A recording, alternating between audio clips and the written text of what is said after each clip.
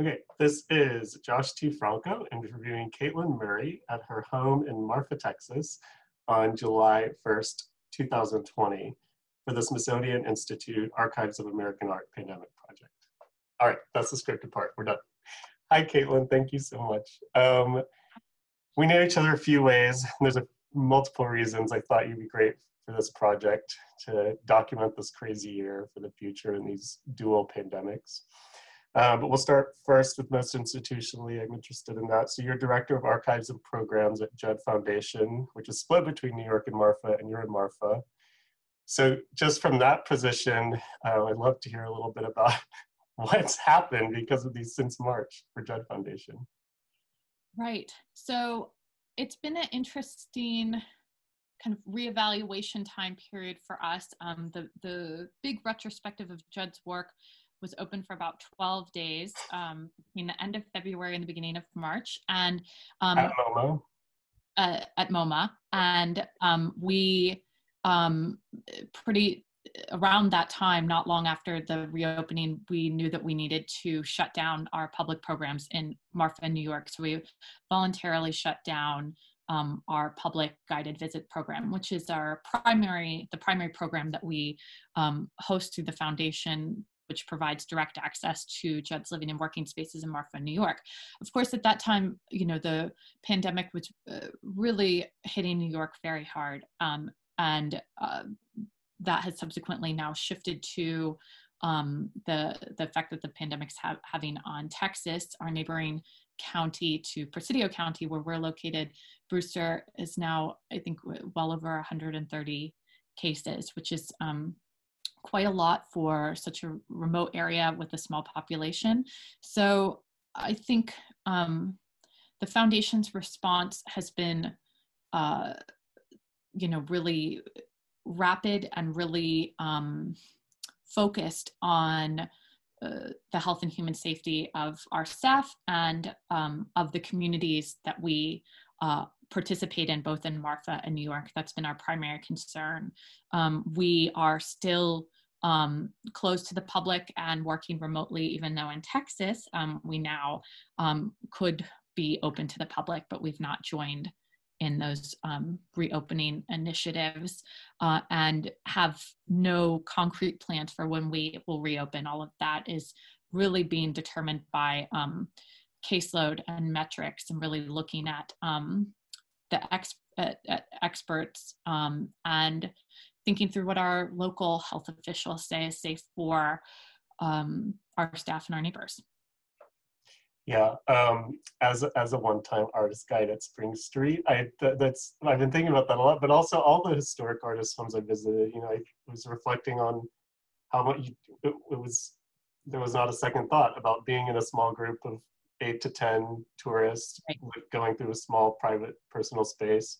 I've done that certainly at Judd, but at Thomas Hart Benton's home, S.P. Dinsmore's place in Kansas, all the places that Spaces Archive supports. That's a huge ecology of places, and I'm just wondering if y'all are even at the stage of planning for what those visits might look like, or if they're even possible. Right. It's a great question. I mean, direct experience has been historically a cornerstone of what we do.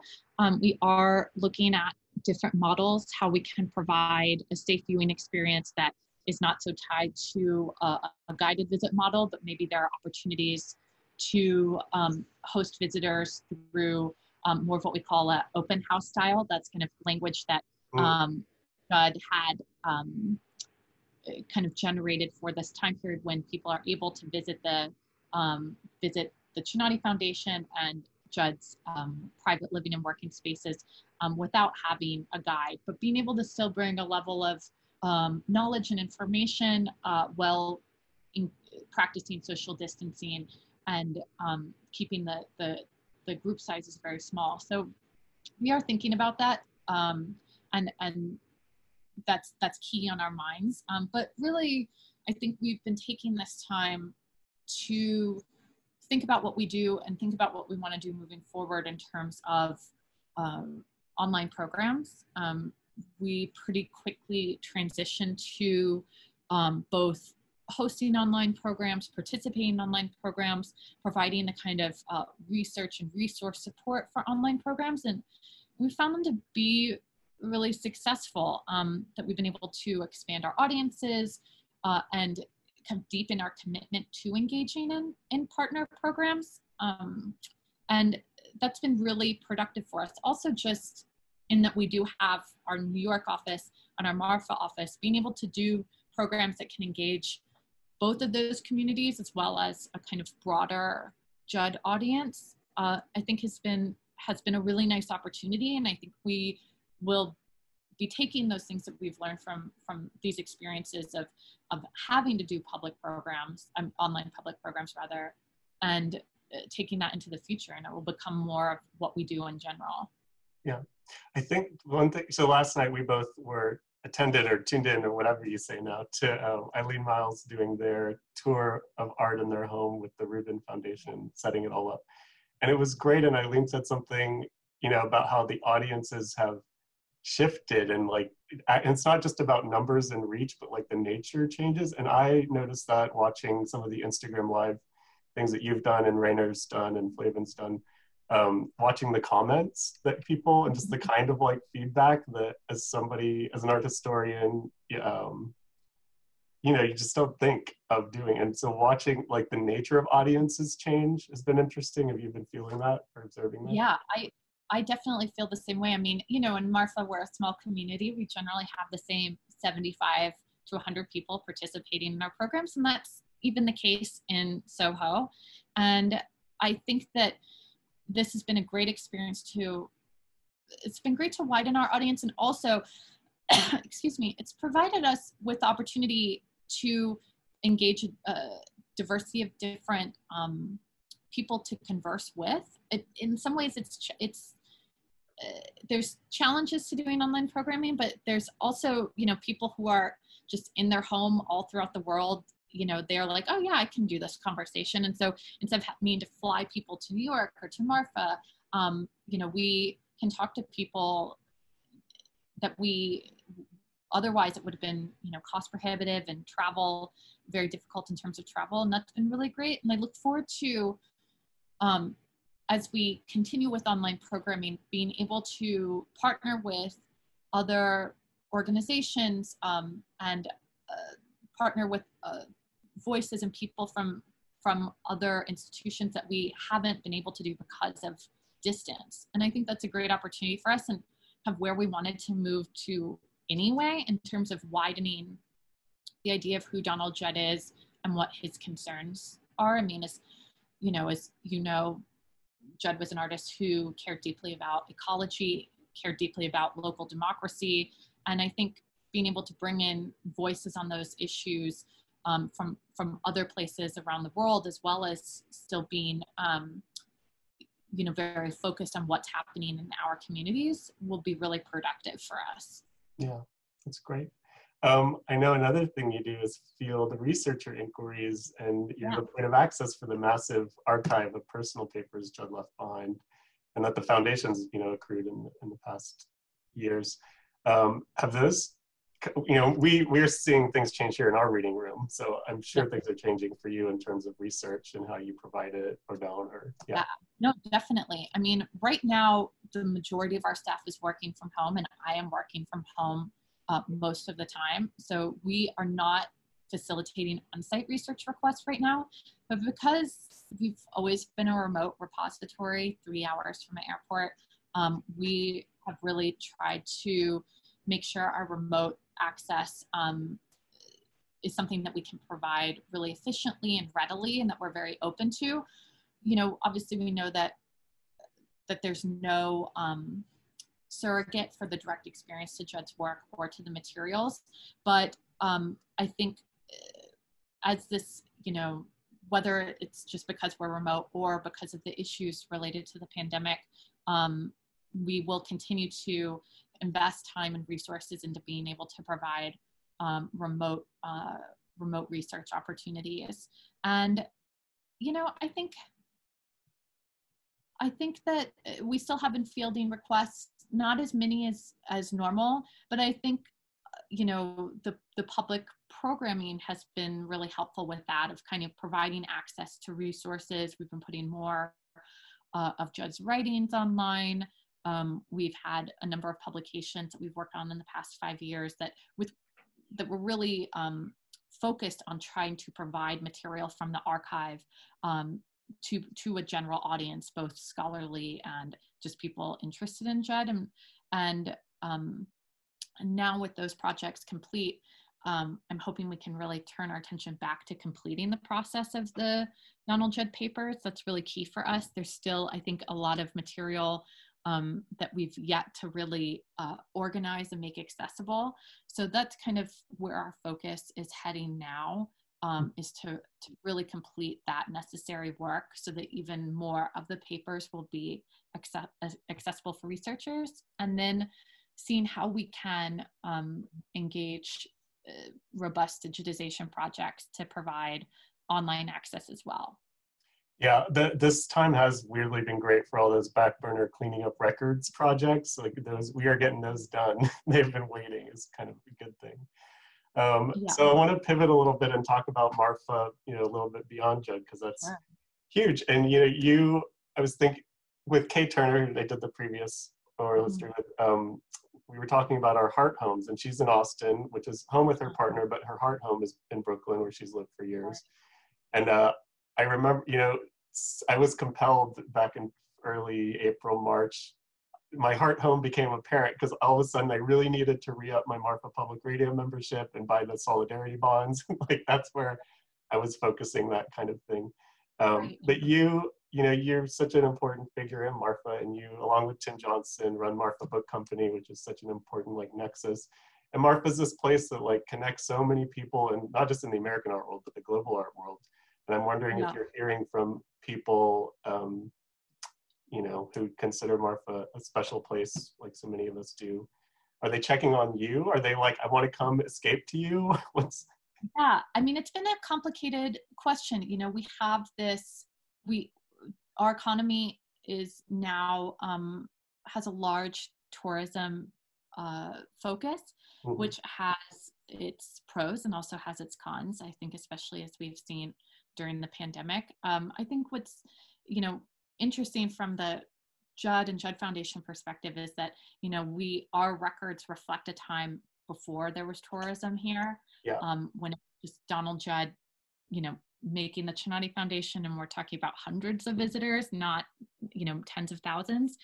And I think we've been really looking back to that time, which it really isn't even that long ago. We're talking about maybe 10, 15 years ago, and what the economy looked like then. And in keeping with Judd's spirit, thinking about sustainable economic methods for our town, ways that people can have jobs and have work that allows them to be safe, that is not only service focused, where people can make things here and make things that then go out into the world instead of primarily just bringing people to this place.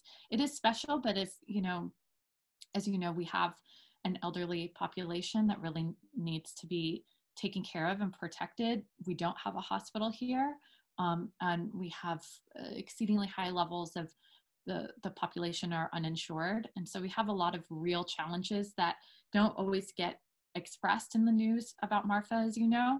And I think I've been particularly impressed with how Judd Foundation, in particular, Rainer and Flavin Judd, Judd's daughter and son, have been thinking about our relationship to the community during this pandemic, and knowing that we are one small part of a larger ecosystem, and that we really need to take our role in bringing people to the town very seriously, and really letting people know that right now it's not a safe time to be traveling to Marfa.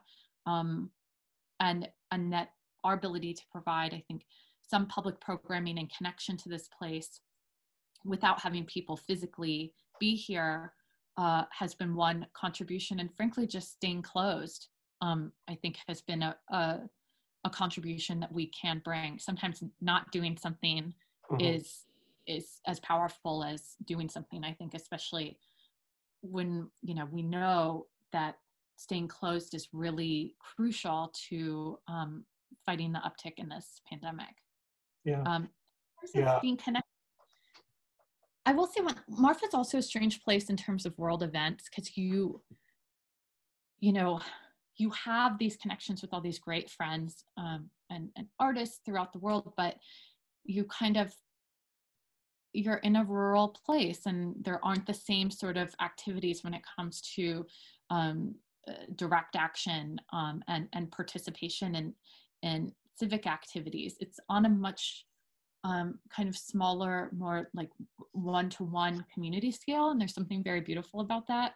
But there's something that can also make you feel, you do feel remote from these really important actions in terms of, the Black Lives Matter movement in particular. And so I think for all of us, we have to think about what we can be doing from this space, because we don't have the opportunities to be going to pass as a lot of our friends do. And so I think that's always been a little bit of a struggle, at least for me living here, is kind of knowing what's going on, but feeling distance from it and having to find a way to participate that still feels meaningful. Yeah, I hadn't thought take a lot of effort to get to a march. Right. Yeah. And there was a Black Lives Matter march in Alpine, which is really wonderful. And I know that there was a lot of participation in Presidio as well. So it is happening. And that's something to be exceedingly grateful for. But then also thinking about, the specifics of our community here in Marfa and how the intersections of Black Lives Matter with other questions about economics and the lives of our friends and neighbors who are people of color in this community. So these go so quickly. This is crazy. I'm used to like 2 days of conversation. So for the last few minutes, what do you think's been missing from accounts of both pandemics, of both crises around race and COVID? Oh gosh, what's been missing from both accounts? This has, I think it's been really interesting. I will say in Marfa, there is a level of anger that's come out in our kind of social media communities. We have a kind of online Marfa group, and I have noticed a lot more anger, and this anger is being, directed at questions of gentrification, questions of local versus non-local, of tourist, and so on. And these are questions that have been omnipresent in our community. The level of anger, I think, has risen, and I think it's been interesting to see the kind of call for people to stop being angry. And I think that anger in this instance is really important to be able to express, and that it is a step towards moving to direct action. And so it's been kind of, I think for me, what's been missing a little bit in our community and what I hope can be fostered is the ability for people to voice their anger and their frustration. And even if it isn't coming out exactly in, a way that is productive or useful, I think people feeling like they have a voice is really key in both to the questions of Black Lives Matter and the questions of the pandemic, and to being able to share their experience and be heard. And I think it's important for everyone to be able to sit in discomfort in this and let people speak and be angry, if that's the emotion that's coming out. I think that's perfect. Okay. Important thing to end on. Thank you, Caitlin. Thank you, Josh. It's been a pleasure.